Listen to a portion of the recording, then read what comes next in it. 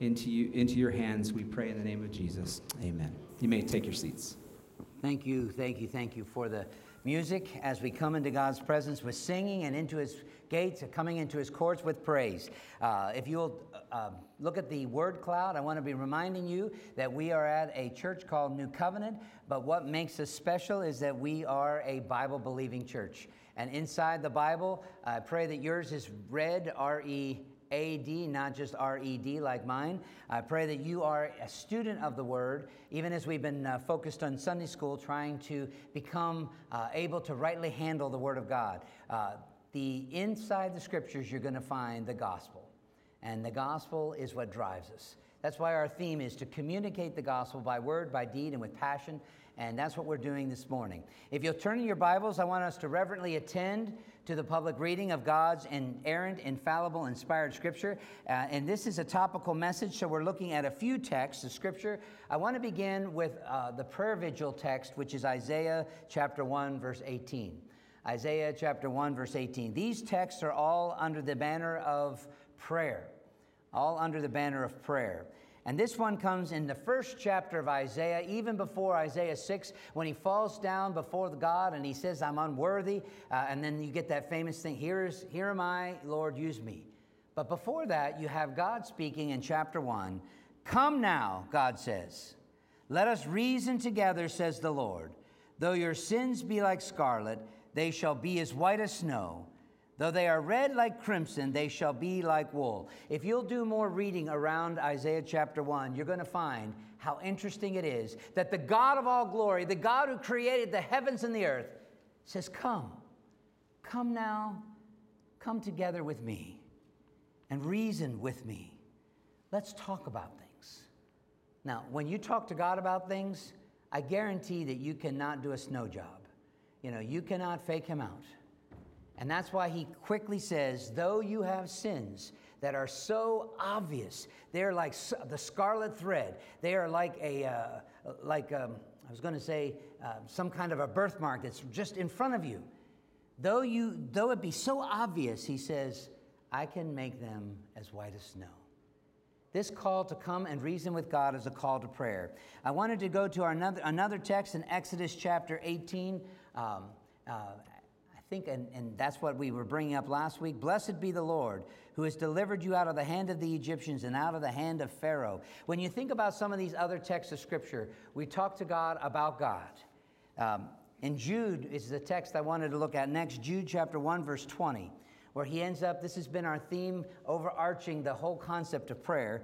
When we finished up the study of the book of Jude chapter 1, verse 20, he says, but you, beloved, because of all the controversy, because of the creepers that snuck in, because of all of the people that had tried to undermine and pollute the gospel, he says, but you, beloved brothers and sisters in Christ, there's three things: building yourself up in the most holy faith, praying in the Holy Spirit, keep yourself in the love of God, waiting for the mercy of the Lord Jesus Christ that leads to eternal life.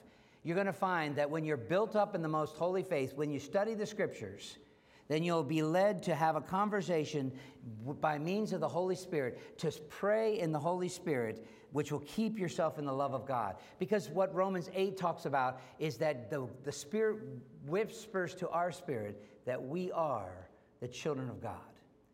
In fact, in Romans 8, he says, he calls it Abba, Father. It'd be like the idea of a little baby seeing mommy and daddy and cooing. There is something beautiful about it. I saw the picture today of Shali and William as they got to see their grandchild for the first time this morning. Everybody is very happy at the healthy birth. But when you think about the Holy Spirit giving that confirmation that you're safe, Abba, Father. You're not my enemy. You're not my condemnation. You are my Father, and you love me. That's from Jude, and that's why we launched into this text. In Romans 8, if I just read it for you in verse 26, likewise the Spirit helps us in our weakness, for we do not know how we ought to pray, but the Spirit Himself intercedes for us with groanings that are too deep for words. Groanings that are too deep for words. There's a few other texts that I want to highlight as we're bringing these things together, weaving them for you. And on Veterans Day, how appropriate for 2 Chronicles 7:14. If my people who are called by my name, if my people who are called by my name will humble themselves and pray and seek my face and turn from their sins, their wicked ways, what do you expect? You expect that you will hear from heaven. You will expect that God, the great God of the universe, will do something about it. And the scripture actually says that he will hear from heaven, and he will forgive sin, and he will bring healing to the brokenness of this world, or to this land, and particularly to the land of the people who are praying. It is so wonderful when you realize all of these things coming together for good. Now, I want to begin the sermon today by asking a simple question. What is the difference between a moment of silence and the offering of a brief prayer? Just recently, I had a father-son trip, and we got to go see the Atlanta Falcons lose to the Carolina Panthers. And we were in Carolina, which, praise the Lord, is a little closer to home than going all the way to Atlanta. But it is miserable when the game is over and you've been defeated. And if you're wearing the wrong colors, everybody looks at you with disdain.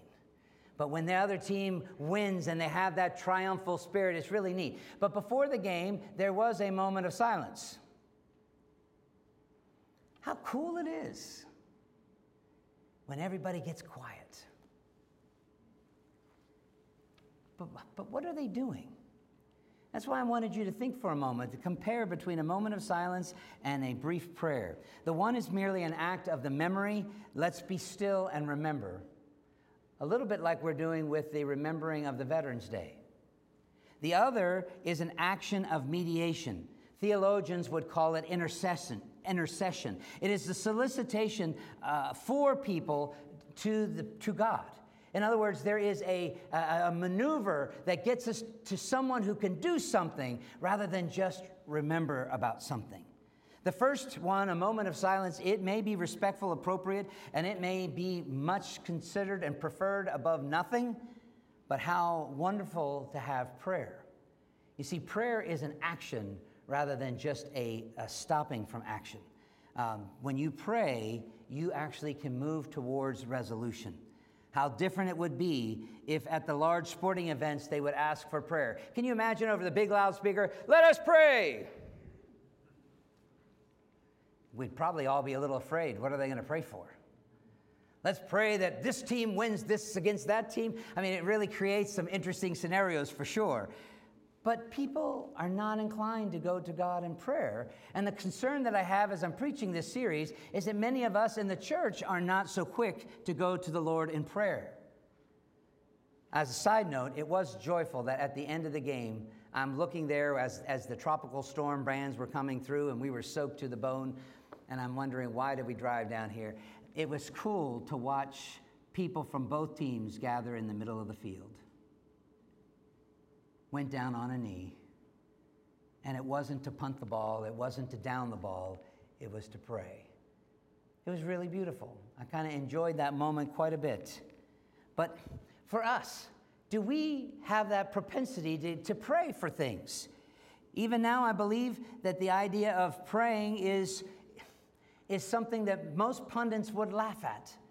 It's been removed from the public sector, from the public schools. Kids are not encouraged to pray anymore. They may be encouraged to have a quiet time or something like that, but they don't know much about God to even know what to pray for or who to pray to.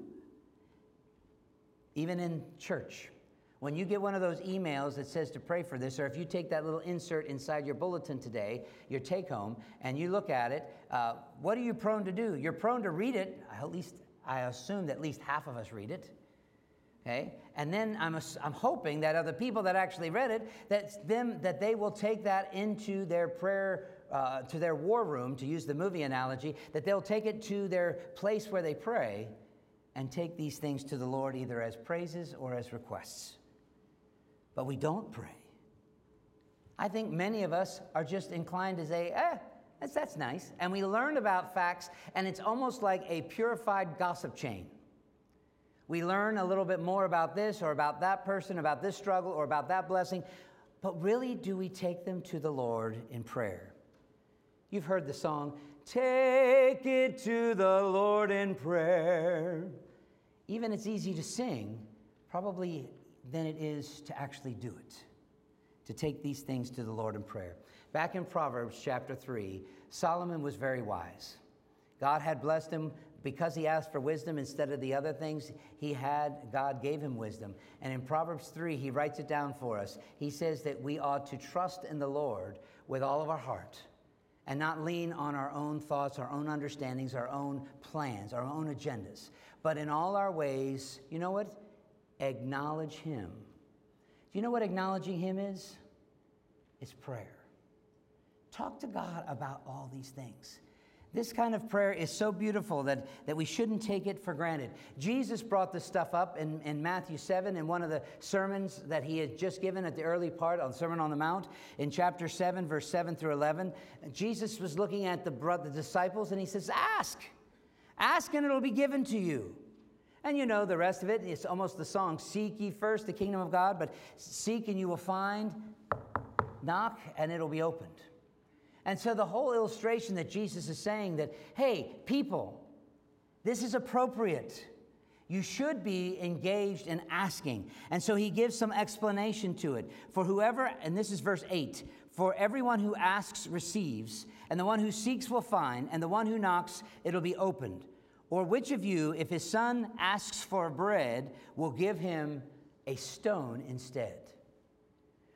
Or if your child asks for a fish, will you give him a snake? If you then, you secular people, you human beings, if you are still the ones that are tainted with evil, you know how to give good gifts to your own children," then Jesus comes back and he says, how much more? And you can see the comparison from the earthly Father to the heavenly Father. How much more will your heavenly Father give good things to those who do what? Who ask. Today we'll be looking at that particular aspect of prayer. You've been hearing us with the drum beat week after week after week. It almost seemed like we were trying to guilt you into even giving us prayer requests. Remember how the box was empty and we only had about a few people participating? And those people look very spiritual, very impressive, that they had their prayer cards in 3 weeks before we were having the prayer vigil. Some of those prayers might have been 3 weeks too old. You know what I mean? There's no righteousness in it, but we were challenging you to consider, what would you talk to God about? On the prayer card, it talks about the ACTS. You've heard those: adoration, confession, thanksgiving, and supplication. I've been, as a pastor, made an alliteration of it. The one has to do with adoration, yes. The next one has to do with agreement. The next one has to do with asking. And the last one we'll pick up on Thanksgiving Sunday next week is about appreciation. Now, when you look at these, I wanted you to be able to see a big difference. Adoring God is talking to God about God. And I can tell you that from a percentage-wise of the Lord's Prayer, it is the dominant part of the prayer. If you have 6 or 7 petitions in the Lord's Prayer, how many of them are devoted to asking for things for your well-being? 1 out of the 6 or 7? How many of them are talking about your heart's condition or about the status of whether you're righteous or not righteous or whether you have emotions? You're going to find only 1. So 5 of the 7 are devoted to talking to God about God. It's really quite amazing. And I think many of us don't see the value of that kind of prayer. Now, the second kind of prayer, after we talked about adoring God, was agreeing with God. Agreeing with God was also, the word is confession. Con means with, and faith, it's with faith, or it's with the same eyes that God has. As Sean brought out last week, it is agreeing with God. I love that one illustration that you used about that you agree with your wife that you love her. It's a beautiful way of saying that you're in agreement. But when you're talking about confession, when you're coming into God's presence, when you agree with God about you, what are you actually saying? God, I'm not that good. God, I've messed up. And as we did the 10 Commandments, you had the same feeling. You know, you can be bold because you can repeat them, you've heard them. But when you apply them to your heart and you compare yourself, you're going to say, man, there's been other gods in my life. There's been things that have been more important to me. My tongue has not said truthful things all the time. I've been holding back things from God. I've been wanting what everybody else has. I got to keep up with the Joneses. Now, when you realize that this agreeing with God about ourselves is actually quite beautiful, because when we confess our sins, when we actually get in harmony with what God says about us, He is faithful and just to forgive us our sins, or as Isaiah's verse, to wash them white as snow instead of leaving them crimson in front of our face. The third thing, though, is about the ask. I believe that most of us would flip everything over, and most of our prayers are about asking. Whenever we gather together as a group to pray and we take prayer requests, what do we usually do? How many of you actually offer prayers of adoration? Most of the time, what we end up doing is asking for things that are in this world. And that's why I find it very interesting. I think this sermon is the easiest for all of you. You can ask for everything.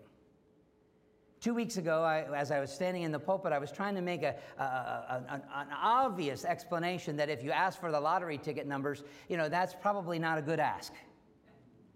Okay? I was trying to think of what's a safe thing to bring up, and then I realized that there actually was somebody in my dad's church that prayed for the lottery numbers.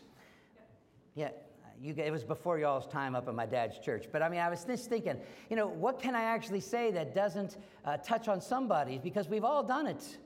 And many times we've even justified what we've asked for because we think, well, it'll be good. We can fix all these things. If you get into it, this whole idea about asking, well, I don't even have to spend any time on it because you guys know what to ask for. Anything and everything. But the way I was phrasing it is that you're asking for things in relation to this broken world. You see, when you confess your sins, you're dealing with your own soul, with your own heart. But when you're asking for something beyond that, you're talking about your experience in this world. Now, those of you that have just come through the elections, you got to wear the little button that said you voted, and then you had to wait a week to find out who actually is in the Senate and who's running this. We still don't know for sure who's going to run the House of Representatives. It's really quite interesting, but many of you put the energy out and you are asking for a good result. Okay? Some people were very fervent in that prayer. And others, as I've found out, even from some of the people that are my medical friends, they ended up saying, well, I just don't pay attention to any of that. Almost like there's ignorance is bliss. I wanted to get to the point today, though, is why do we ask? There's 3 points that come out to play. The ask does a couple of things. If you have your 4th point supplement, you can see it there. The ask exposes our faith or our lack of faith in God. When you start looking at the things you ask God for, or the things that you don't ask God for, it exposes something about you. We already know that God owns the cattle on the 1,000 hills, so He can meet every need that ever was asked. The only thing God can't do is fail, as the song says. He can do anything but fail. And technically from seminary, he can't build a rock that He can't carry. Those are superfluous arguments. But God is able to do all His holy will. When we talk about asking for things in prayer, it reveals more about you than it does about Him. It reveals or it exposes your lack of faith, or it exposes your great faith. Secondly, we're going to get into the ask reveals your awareness or lack of awareness of God's will on this broken earth. If you are asking for things that have nothing to do with the kingdom of God, it kind of makes you wonder, what do you know about the kingdom of God? The third thing that we'll touch on is when our ask discloses our perceived role in God's plan and our place in this world. When you get more specific about what you're asking, you're going to be revealing whether you know why you're still here. Or as Mordecai had said to Esther, for such a time as this. Now, let me quickly walk through these before we come to the communion table. The first ask is exposing our faith or our lack of faith. In Hebrews chapter 11, verse 6, you can see it clearly that in the faith chapter, he says, hey, if you're going to come to God, you must believe that God exists. Let me tell you right up front, if you don't believe that God exists, I can guarantee you're not going to pray very well. That's why in a previous sermon I was telling about the Maverick movie, the Top Gun, and how that when Maverick was in a bind, when he was in a sticky place, he would say, "Help me, Goose, talk to me," and it's almost a mockery, but he's revealing that he's not trusting in God. He's looking somewhere else. The exposing of our faith or our lack of faith. If you had a problem with alcohol or drugs and you go to one of those rehabs, what is one of the first things they try to tell you? Is that you need to have a higher power. Now, it's supposed to be from the big book that higher power is a phrase that they use to try not to offend the people that don't know God very well. And they can say your higher power can be a tree, or it can be a coin, or it can be this or that. We all know that it can't be.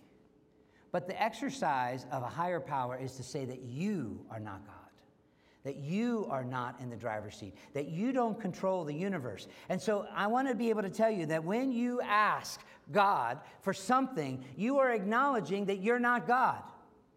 And it's really a beautiful thing, but it does often reveal whether we're close to God or not close to God. It reveals whether we see God in things or whether we think that God is at a distance. I already quoted for you from Psalm 51 this morning, where David said, "Create in me a clean heart." But if you look at the previous verse before that, you're going to find out that David says, "Against thee and thee only have I sinned and done this wickedness in your sight." Now, if you knew what he's talking about, David was a person just like us. David had a sexual desire. He should have been out on the battlefield taking care of business, what kings normally do. And instead, he stayed back, and his eyes wandered, and he caught a pretty girl doing some things on the rooftop. And when his attention was driven there instead of where it should have been, the next thing you know, he lusted.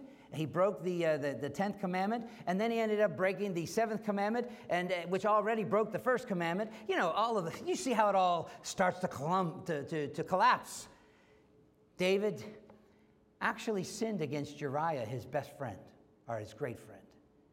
He actually took this woman who was happily married, and he brings her into the palace. And then he causes all of his guards around him to have to fake it and to hide it and to do all this clandestine activity and to put out a persona that everything was okay while he did his diabolical, sinful activity. But when David confesses his sin, he doesn't confess it to Uriah because Uriah is already dead. And he doesn't even confess it to the people around him. When he finally gets convicted of his sin, he is demonstrating his faith in God. He has the eyes of faith to see God. God, against you and you only have I done these things. And he recognized that God is that close. God has seen it all. He didn't need Fox News or CNN to give him a report. God actually sent Nathan the prophet and helped to tell a story where David was caught in his lies. Oh, it's amazing. Psalm 19, you can see David had eyes to see God. The heavens declare the glory of God. The firmament shows his handiwork. He says, when I look around this universe, when he was at En-Gedi, or when he was going through the hills of Judea, or when he was a little boy in the fields of Bethlehem, when you realize that David was seeing the beauty of nature, he knew about God. He had the eyes of faith. In Psalm 22, David also knew that God was close. When he was going through some major struggles, you probably attribute these words to Jesus, but they're David's. My God, why have you forsaken me? It was David who had that kind of intimacy with God. You see, when you pray and you start asking for things, you reveal whether you really have that with God or whether you don't. The second point that I want to draw your attention to is the ask reveals our awareness or our lack of awareness of God's will.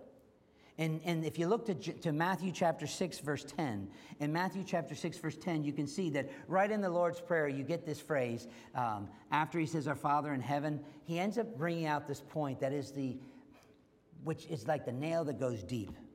He says, your kingdom come, your will be done. When Jesus taught the disciples, he said, look, You get to talk to God about all the things you want to bring up, all the things that you want to ask for. But don't forget, I have an agenda. I have a will. I have a purpose in time. And let me tell you, it's going to be done. And he says, when you talk to God about all the things you want, make sure you remember that you start off by saying, God, what you want is most important. Thy will be done. And then he gives that, Jesus said, hey, if you knew how heaven works, let me tell you, you would say, just like in heaven, let it be here on earth, in my life, in my world. It's really beautiful to be aware of the will of God. Now, James, in chapter 5, brings up an interesting thing. James is one of the first books written in the New Testament era. He was writing to the scattered people who were struggling 30 years after Jesus had died and rose and ascended to heaven. They're all wondering, is he coming back? He hasn't come back. The governments are getting worse. We have to run. In order for us to live, we have to leave our homes. We have to leave it and go somewhere else, which, by the way, was God's purpose. He took the gospel to the ends of the earth by making people uncomfortable, using the Deuteronomy 18 principle. My mentor pastor used to tell me this. He said, do you know how to get an eagle out of a nest? How do you get the little eaglet out of the nest? What? Yeah, there's a pushing of it out, but the mother and the father eagle do something a little bit more poignant. When they fly around, they end up bringing back the food to help the little eagle fly or to get strong. But eventually they bring thistles, they bring thorns, they bring things that are uncomfortable. And when the nest becomes so uncomfortable, the little bird, which is now a bigger bird, says, hey, I need to get out. And that's when the nudging comes, where the mother bird usually is poking them out, and the little bird is more willing to get out than ever before because it's uncomfortable to stay there. And then the bird learns how to fall before the bird learns how to fly. And that's where you get, that he'll raise you up on eagle's wings, because that great eagle is at a great height. And part of the reason they're so high is that when the bird learns to fly, to finally get wind in their wings, the mother bird or the father bird has to catch them and bring them back up so that they can learn how to fly. But that idea of that uncomfortableness, God will also often take you to a place of uncomfortableness where you can do nothing else but fall. But he doesn't let you drop. And this is one of the things in prayer. If you understand the will of God, God is constantly trying to shake us from our will to say it properly. God, you're our Father. Your will be done. And then you ask. The third thing about this is our asking discloses our perceived role or our place in God's world. Now, I've often told you that we believe that this world is a broken place. I wouldn't have to take you very far in Scripture to be able to validate that. From the very first time that Adam and Eve messed up, this world has been broken. You know, before those verses, it was very good. After those verses, it's not so very good. Now, it's not as bad as it could be. We do believe in total depravity, that there's sin everywhere, but it's not as bad as it could be. You know, you may be married to somebody that doesn't live up to your expectations, but guess what? It lives up to some of them. At least I'm hoping you're not going to be married if they're too dangerous to be with. But my point is that by God's grace, we actually live in this broken world pretty well. How many of you, when we come to Thanksgiving, are just going to be like Eeyore in Winnie the Pooh? Everything is just miserable. Everything is so bad. Everything is just awful. You can't even name one thing to, we would be surprised if you could name one thing, what the Lord has done for you. I mean, because that's the way some people are going through this world, as if there's nothing to rejoice over. When you realize that the world is broken, then when you pray and you're asking for things and you're asking for God's will to be done, then it's also revealing, God, what do you want me to be doing here? And when you ask, you're going to be making it known, you're going to be discovering, you're going to be disclosing what your purpose in the body of Christ is. Did God just make you a Christian and just leave you outside of his body? The answer is no. If you are a Christian, you have been brought into the body of Christ. Jesus is the head, and you and I are a part of this body, whether we're fingers or toes, or whether we're ankles, or whether we're knuckles, or whether we're hips, or whether we're muscles, or whether we're sinew, or whether we're pancreases, or whether we're livers. Every time I get into those, it makes me trigger of prayer requests. And that, in some ways, the body of Christ is the same. We are the body of Christ. And if you're damaged, or if you're broken, or if you're not able to do what you're supposed to be doing, if that part of the body is not working right, or if there is something that is poisoned, and so that whole system of the body is messed up, the Bible says that if one part hurts, we all hurt. And so when you end up praying, you disclose where you fit in to God's plan in this world. Ephesians chapter 4 is very, very interesting. Ephesians 4. If you have your Bibles open, you can see it, but in chapter 4, verse 18,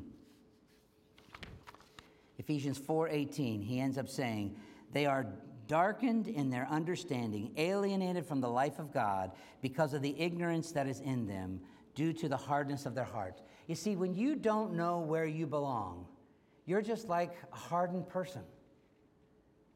You're not going to get on the bus that God's driving, to use Henry Blackaby's illustration.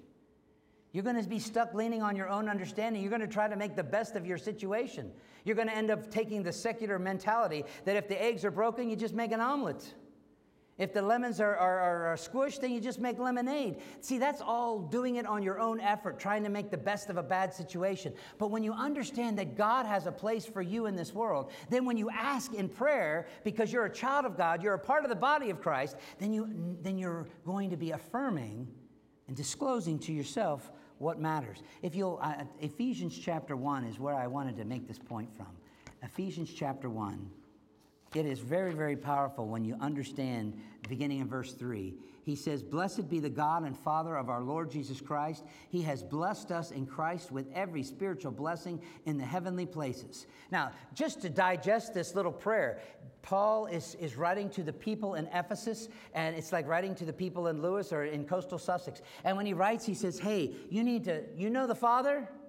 He has already given you every good and perfect gift that you need. He's blessed us with every spiritual blessing. You can't even think of one that he hasn't blessed you with. And then he says in verse 4, he chose us, you and me, even before the world was made. Even before he said, let there be, he knew you. He chose us before the foundations of the world, that not only are you supposed to live in this world, but that you have a place in this world, that you should be holy and blameless before him in love. So he's saying, hey, I know about you, and there is a purpose in your life, a plan, that you would be holy and blameless, one day to stand before God, which we all know is going to be when the roll is called up yonder.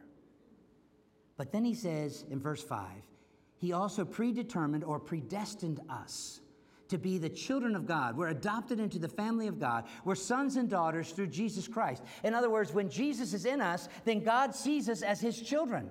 You can read about that in John chapter 1:14. To as many as received Christ, to them he gave the right to be called the children of God. You're adopted into the family of God in verse 5 there, according to the purpose. Did you see the end of that?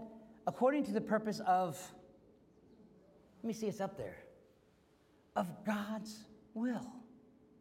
Now, when you are starting to digest this and say, hey, Jesus taught us to pray, not my will, but thine be done, because you're the God in heaven. And then he says here, when Paul is setting the example in prayer, he says, God has a purpose for us, and this is according to his will. We have a place in the body, we have things to be doing, and it's all to the praise of his glorious grace, which he has blessed us with in the beloved, in Christ. And it's also there that we have the redemption through his blood. When Jesus died on the cross, we have the forgiveness of sins according to the riches of his grace. In other words, he favors us even with the forgiveness of sins. He lavishes this upon us. In other words, he gives us not just a little bit. He overwhelms you. Your cup is full, and let me quote from Psalm 23, and running over.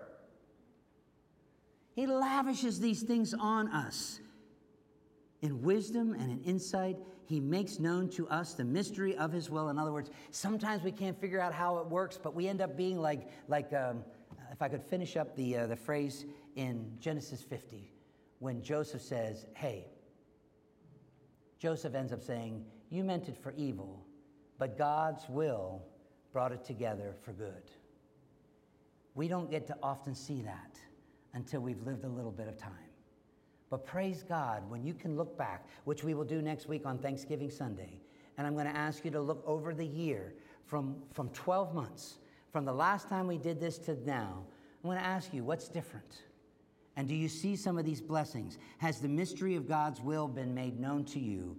And all of this is according to his purpose that he set forth when he sent Jesus Christ, a plan for the fullness of time to unite the things to him, things that are in heaven and things that are on earth. He's going to connect us one day, even though we're earthly beings. He's going to take us to glory, and we're going to experience what nobody else could even imagine, the things that he's prepared for us.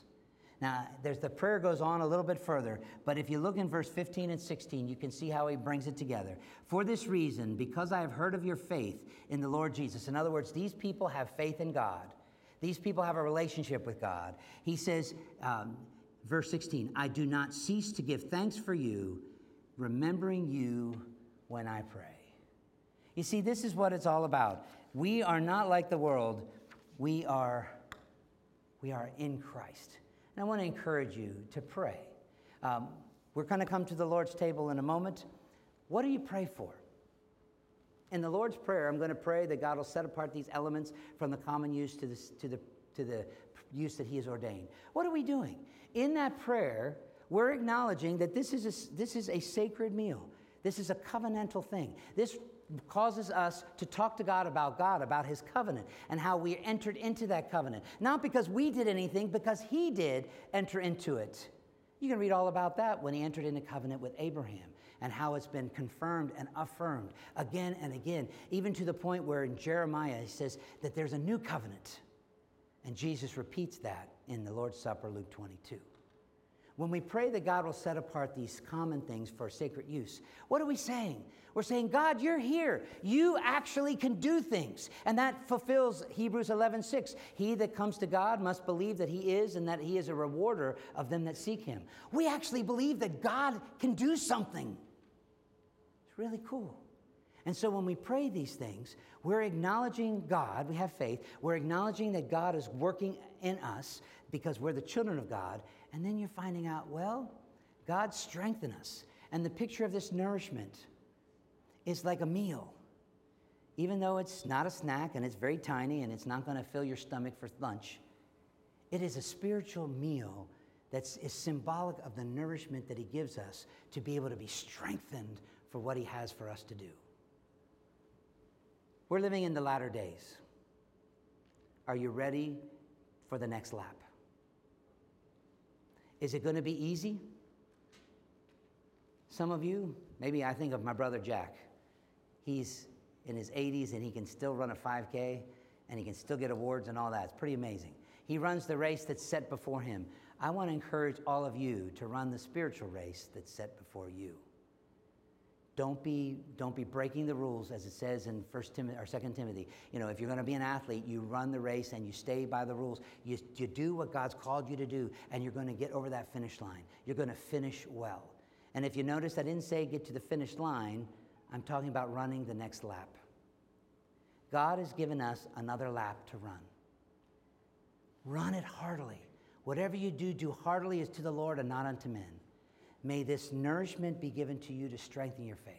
May you not be pulled this way or this way, to the right or to the left. May you not be half in and half out. It's really beautiful when you stay focused and your faith in God is, you earnestly contend for it, as Jude said.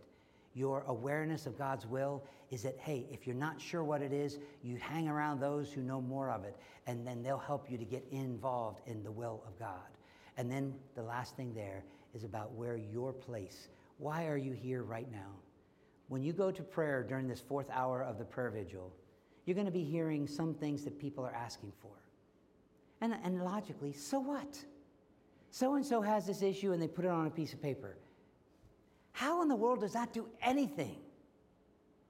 When you understand that you're taking that request to the one who has the power to do all his holy will. He has the power to, as it says, as I quoted from Hebrews 11:6, when you come to him, you believe that he is able to do something about it. When we fervently take our prayers, the effectual, fervent prayer of a righteous person avails much. I can tell you that it's been a struggle this year praying for a lot of things. Why hasn't he done these things? This green liver that's on this table, it's been left up in front of the church. It's not a piece of garbage, it's a trigger point. God, can you work on that young man named Matt? Can you give him a healthy body and give him that renewed life in Christ? There's a lot of other things that we could be praying for. If you sat down with me and Tracy, I could tell you this. We could fill up the whole box. We could do a whole nother run of 600 cards. When I'm praying for you guys, how many of you have a perfect life? And even if things are almost as perfect like this newlywed couple over there, almost newlywed couple, okay? All the things that have to work together in order finally for you to say I do and you to say I do. It's really interesting to see this has to happen, this has to happen, this has to happen. We have to have this and we have to plan that. We have to buy this. It's like they're almost so tired. But I think it's worth it. Okay. When you even have wonderful things in your life, you always are still asking. Does God answer those asks? This is the solution. It's his will that gets done, not yours and mine. And you will find that when you ask according to his will, he gives it to you. The struggle, I want his will to be mine. I imagine that's what you want too. God, just do it my way. As we pray, you end up, one of my dad's quotes as a preacher for 50-some years. He says, prayer doesn't change God. Prayer changes the person who prays. So always be praying. In all your ways, acknowledge him. Take everything to the Lord in prayer. Don't be anxious for anything. Talk to him about it. See what his will is and see where you fit into that will. And it's amazing that when you can submit to God's agenda, then the things that you start asking for, they get yeses and not waits and certainly not no's. When you ask according to his will, you will have it. See, ushers will come forward. I lead in prayer. Lord Jesus, we are gathered in this place today. We're about to have communion. The reason we have communion is because our Heavenly Father, you have ordained that we should be nourished. As often as we do this, we're to be fortified in the faith. Lord, there have been people throughout the 2,000 years who have tried to figure this out even better. When you set apart these elements from the common use to the sacred use, some folks have thought that this turns into Jesus' body and blood, and others have said, absolutely not. This doesn't have some magical powers, but that your presence is literally here. It's more than just a memorial. It's more than just a moment of silence. Lord, we do pray that this special meal is for us, to be able to be strengthened, as it says in Hebrews, to strengthen the feeble knees, to be able to, as Isaiah says, to be able to rise up and have the wings like an eagle, to be able to walk and not faint, to be able to run and not grow weary. Lord, we pray that you will strengthen us in the faith so that even as we're asking of this of you right now, that you will give it, because this is according to your perfect will. Lord, we're supposed to set a fence around this table. We're supposed to encourage those who are not Christians to not partake.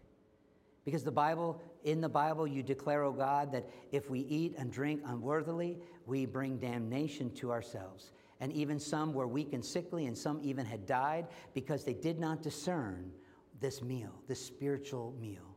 Lord, I pray that the fencing around this table would keep us in a serious mindset. This table is not just for it is not just for anyone that's in church. It is for anyone who is in Christ. Lord, this table is not for perfect people. It is for forgiven people. It is for those who have already been to the cross and not just symbolically putting a piece of paper in the thing to dissolve, but have found that their sins are washed away at Calvary's cross.